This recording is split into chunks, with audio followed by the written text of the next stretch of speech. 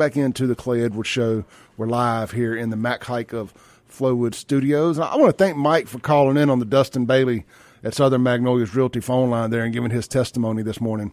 Because that was a question that I have for our friend Drew this morning, too, was about the medical marijuana and prescription meds and all of that stuff. But I'm going to tell you, I know you guys are calling in and want to chat this morning. We're going to hold off on calls till the second hour. So, Derek, give us a call back at the second hour. This segment is going to be brought to you by Guns and Gear.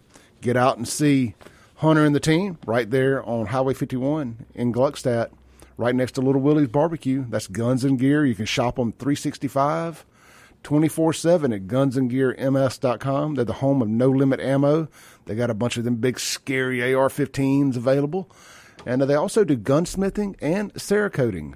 So check them out online. And I'm telling you, it's one of the best follows on Facebook because they have to tap dance around Facebook's gun rules. So they post a recipe of the day. And it's got a picture of a gun and a recipe for food. It's quite interesting what they do to get around community standard violations. Ugh. Facebook jail. Anyway, check them out, gunsandgearms.com, or just go in the store, Guns and Gear. Go break bread with folks that support you. They support us, we support them. That's Guns and Gear. And, of course, our Guns and Gear text line, if you want to communicate this morning, that may be the best way to go, 769-241-1944. And, Drew, we've actually gotten a few texts this morning. People are saying very inspiring show. So, all right. It's always a good way to get things going. All right, so let's start kind of at the beginning for you, man. How did you get into the drug stuff or whatnot? I mean, there's like the path to addiction is something I've done some research on. And it's like step 1 is initiation, step 2, experience, 3 is regular usage, 4 is risky usage, 5, dependence, 6, addiction, 7, crisis treatment. Well, I've heard this said before, how most addiction starts with pleasure seeking and ends with pain avoidance. And that's pretty much it for me. Yeah. I had a fantastic childhood. Both of my parents were married until my father died. They came home when they were supposed to come home. They did not drink to excess or do drugs. No abuse. It was a lot like Leave It to Beaver and Mayberry for me growing up in Yazoo City. I smoked some weed in high school, took some pills here or there. And it didn't really become a problem like it would later on in life for a long time. And then I kind of limped through life, and I had insurance, and I was blowing up the doctors, and I got good pain medicine. And I do have some legit back problems, and I was, maxing out what I could get. I have ADD, I got Adderall, and, all that. A little Molotov cocktail of Adderall and Lorcets. Look, I remember that I was off of all stimulants for a long, long time, and then when I was in law school, I got a prescription for Adderall, and I remember where I was the first morning when it kicked in, and I thought, this is where it's at. It just opened up a whole new world. Yeah, I thought, I can see the Matrix. I understand on levels heretofore, unrealized by most law students. It's like a genius pill. Yeah. So, eventually the Adderall kind of turned on me, as do most stimulants. They'll cause you to kind of go crazy. And then, I would abuse this, that, or the other. And then I got a divorce and did not deal with that in any kind of healthy way. And I ended up hanging out with people I shouldn't have been hanging out with. And this guy shows up and he's like, man, I've got some meth. And I was like, I've done coke a handful of times. Let's try this. And not the same thing. They're not the same thing. So he, puts it out on the table, and I snort a couple lines of it, and I thought, I don't know what the big deal is.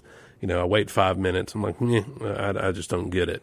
And then 5 minutes after that, I knew I had made the worst mistake of my whole life because I loved it. Oh, yeah. It's addictive for a reason. It feels good. And I went from never having seen meth to injecting it a couple months later. I mean, I'm sure there are well-to-do people in Madison that drive fancy Tahoes that do meth, but they weren't the people I was doing it with. You go to where the meth is, you buy the meth from the people that sell it, and, they're not looking out. Yeah. I mean, they're not out for your benefit. No, it was the same thing. I remember sitting in my old house out at Wendell Road, and we were, for whatever reason, the 12 people in there, however many it was, I always like to find the smallest room in the house to do the drugs. And I just got to looking around one day, and I this was kind of the beginning of the end for me. I got to looking around. I was like, I would not be in this room with a single one of these human beings. The corrupt community, yeah. If it was not for the drugs, I said, not to go all I'm better than, but I'm better than this. I'm not doing this. And that was kind of within about 30 days, I found. Look, how many times was I holed up in some trap house thinking this is an absolute tangible reflection of your horrible life choices. And I always wondered, did the people in there that were further into their situation than I am, did they ever feel the same way? A lot of the trap house leaders, the people that were regulars, they always seemed like they were worse than what I was. So I wondered if that's just how we as addicts look at other people that are doing it too. It's like, well, as long as I'm not as bad as them, like there's a floor. Or do they look at me and say, as long as I'm not as bad as him? Oh, absolutely. I mean, you always want to find that one person that's way worse than you so that you, by comparison, are better. You know, some way to spackle over your misery. I like that. All right, so you got into the meth. Within a couple of months, you were shooting up. And then, once you begin IV drug use, which is, it is attractive and appealing because it is the mode of administration that gets you the highest the fastest. And, once you do that, most meth people stick with meth people and they do meth things. They make lists. And they take things apart and, they have DeWalt drills and MAP gas and they're just kind of tinkering around and looking for not cleaning anything. Looking for the spy material that the DEA's got for you. Like, look, nobody cares what you're doing. They're not devoting those resources to you, but to you, they are. Oh, yeah. They are. So eventually I end up getting turned on to Dilaudid, which is you don't hear as much about it in the news, but it is a pretty high-powered opiate, and it is easily injectable without a lot of fanfare, no filtering, none of that.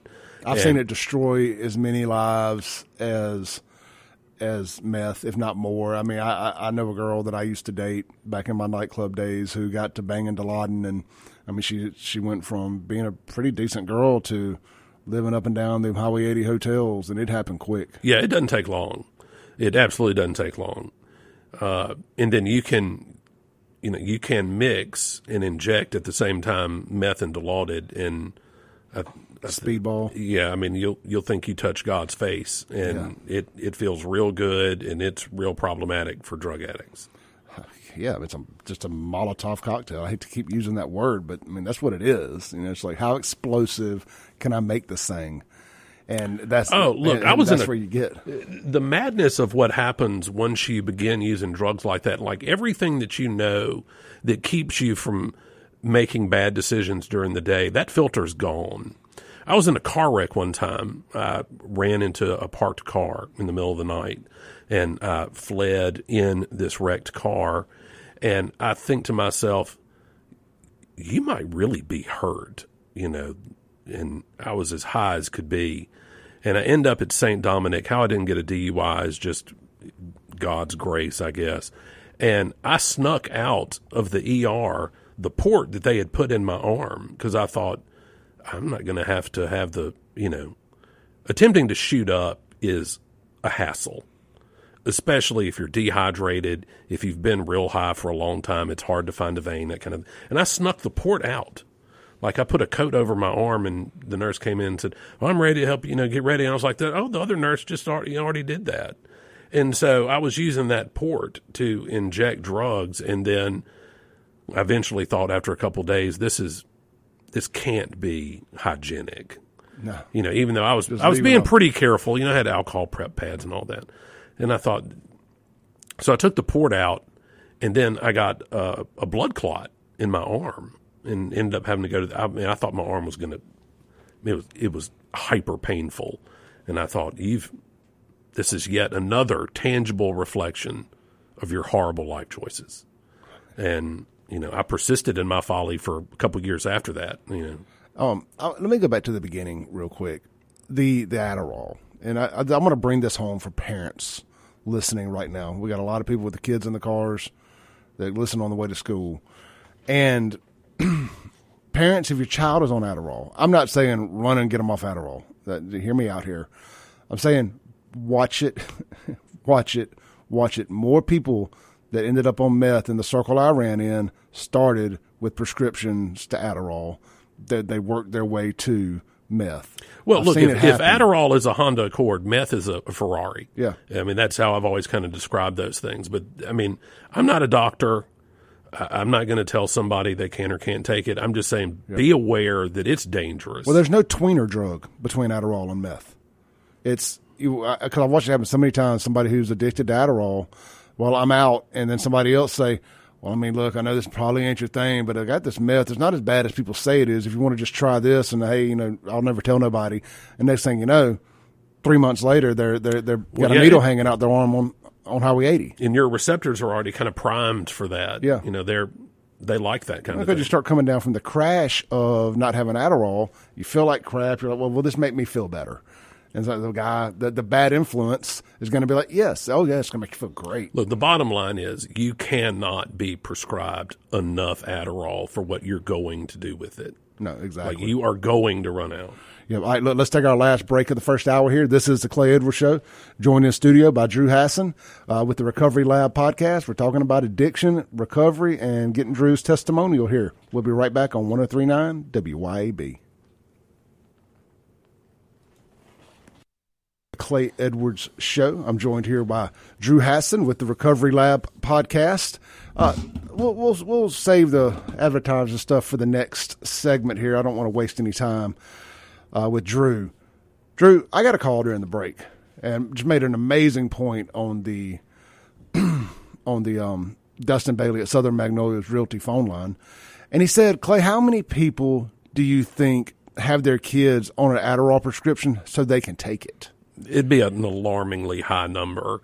I mean, once, just like with regular run-of-the-mill drug addicts, when you find a doctor that's willing to prescribe whatever because little Johnny, quote unquote, can't sit still or little Susie's having a hard time, I mean, they tell all their friends.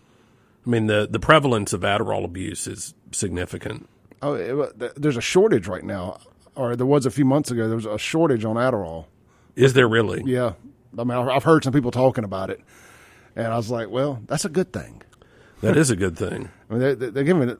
There's no reason for somebody to be getting to be prescribed 430 milligram ADDERALL a day. That's a lot. I mean, it really is. I mean, you see it, and they make them to break in quarters anyway. Well, they have the time release, and they have the Yeah. I mean, look, I'm not a medical professional by no means, but I just know the path of destruction I've seen a lot of people take, and it all starts on that same street. Well, doctors are engineered in a way to be taken advantage of, because as a medical doctor, I mean, part of your thing is the belief that pharmaceuticals can benefit. And I'm certainly not saying they're not. If I cut my hand, I'm going to take an antibiotic. Yeah. If I'm not anti-medication. I am anti-abuse potential. Well, when you're prescribing people stuff without a safety net, without an eject seat, like painkillers, and they've gotten a lot better about that, but all that's done is create a black market for this could be the topic for a podcast that's 1,000 hours long about should we decriminalize. Well, the war on drugs has been a failure of sorts, and we'll get to all that. Let's take this break here because we got about 10 seconds left, and this is way too deep to dive into. Okay. We'll be back live in the Mac Hike of Flowwood Studios. This is the Clay Edwards Show with Drew Hassan. See you shortly. Thanks for listening. Tune in tomorrow at 7 a.m. as the Clay Edwards Show discusses all that is going on in and around the city of Jackson. This concludes our broadcast day. Right here on 103.9 WYAB.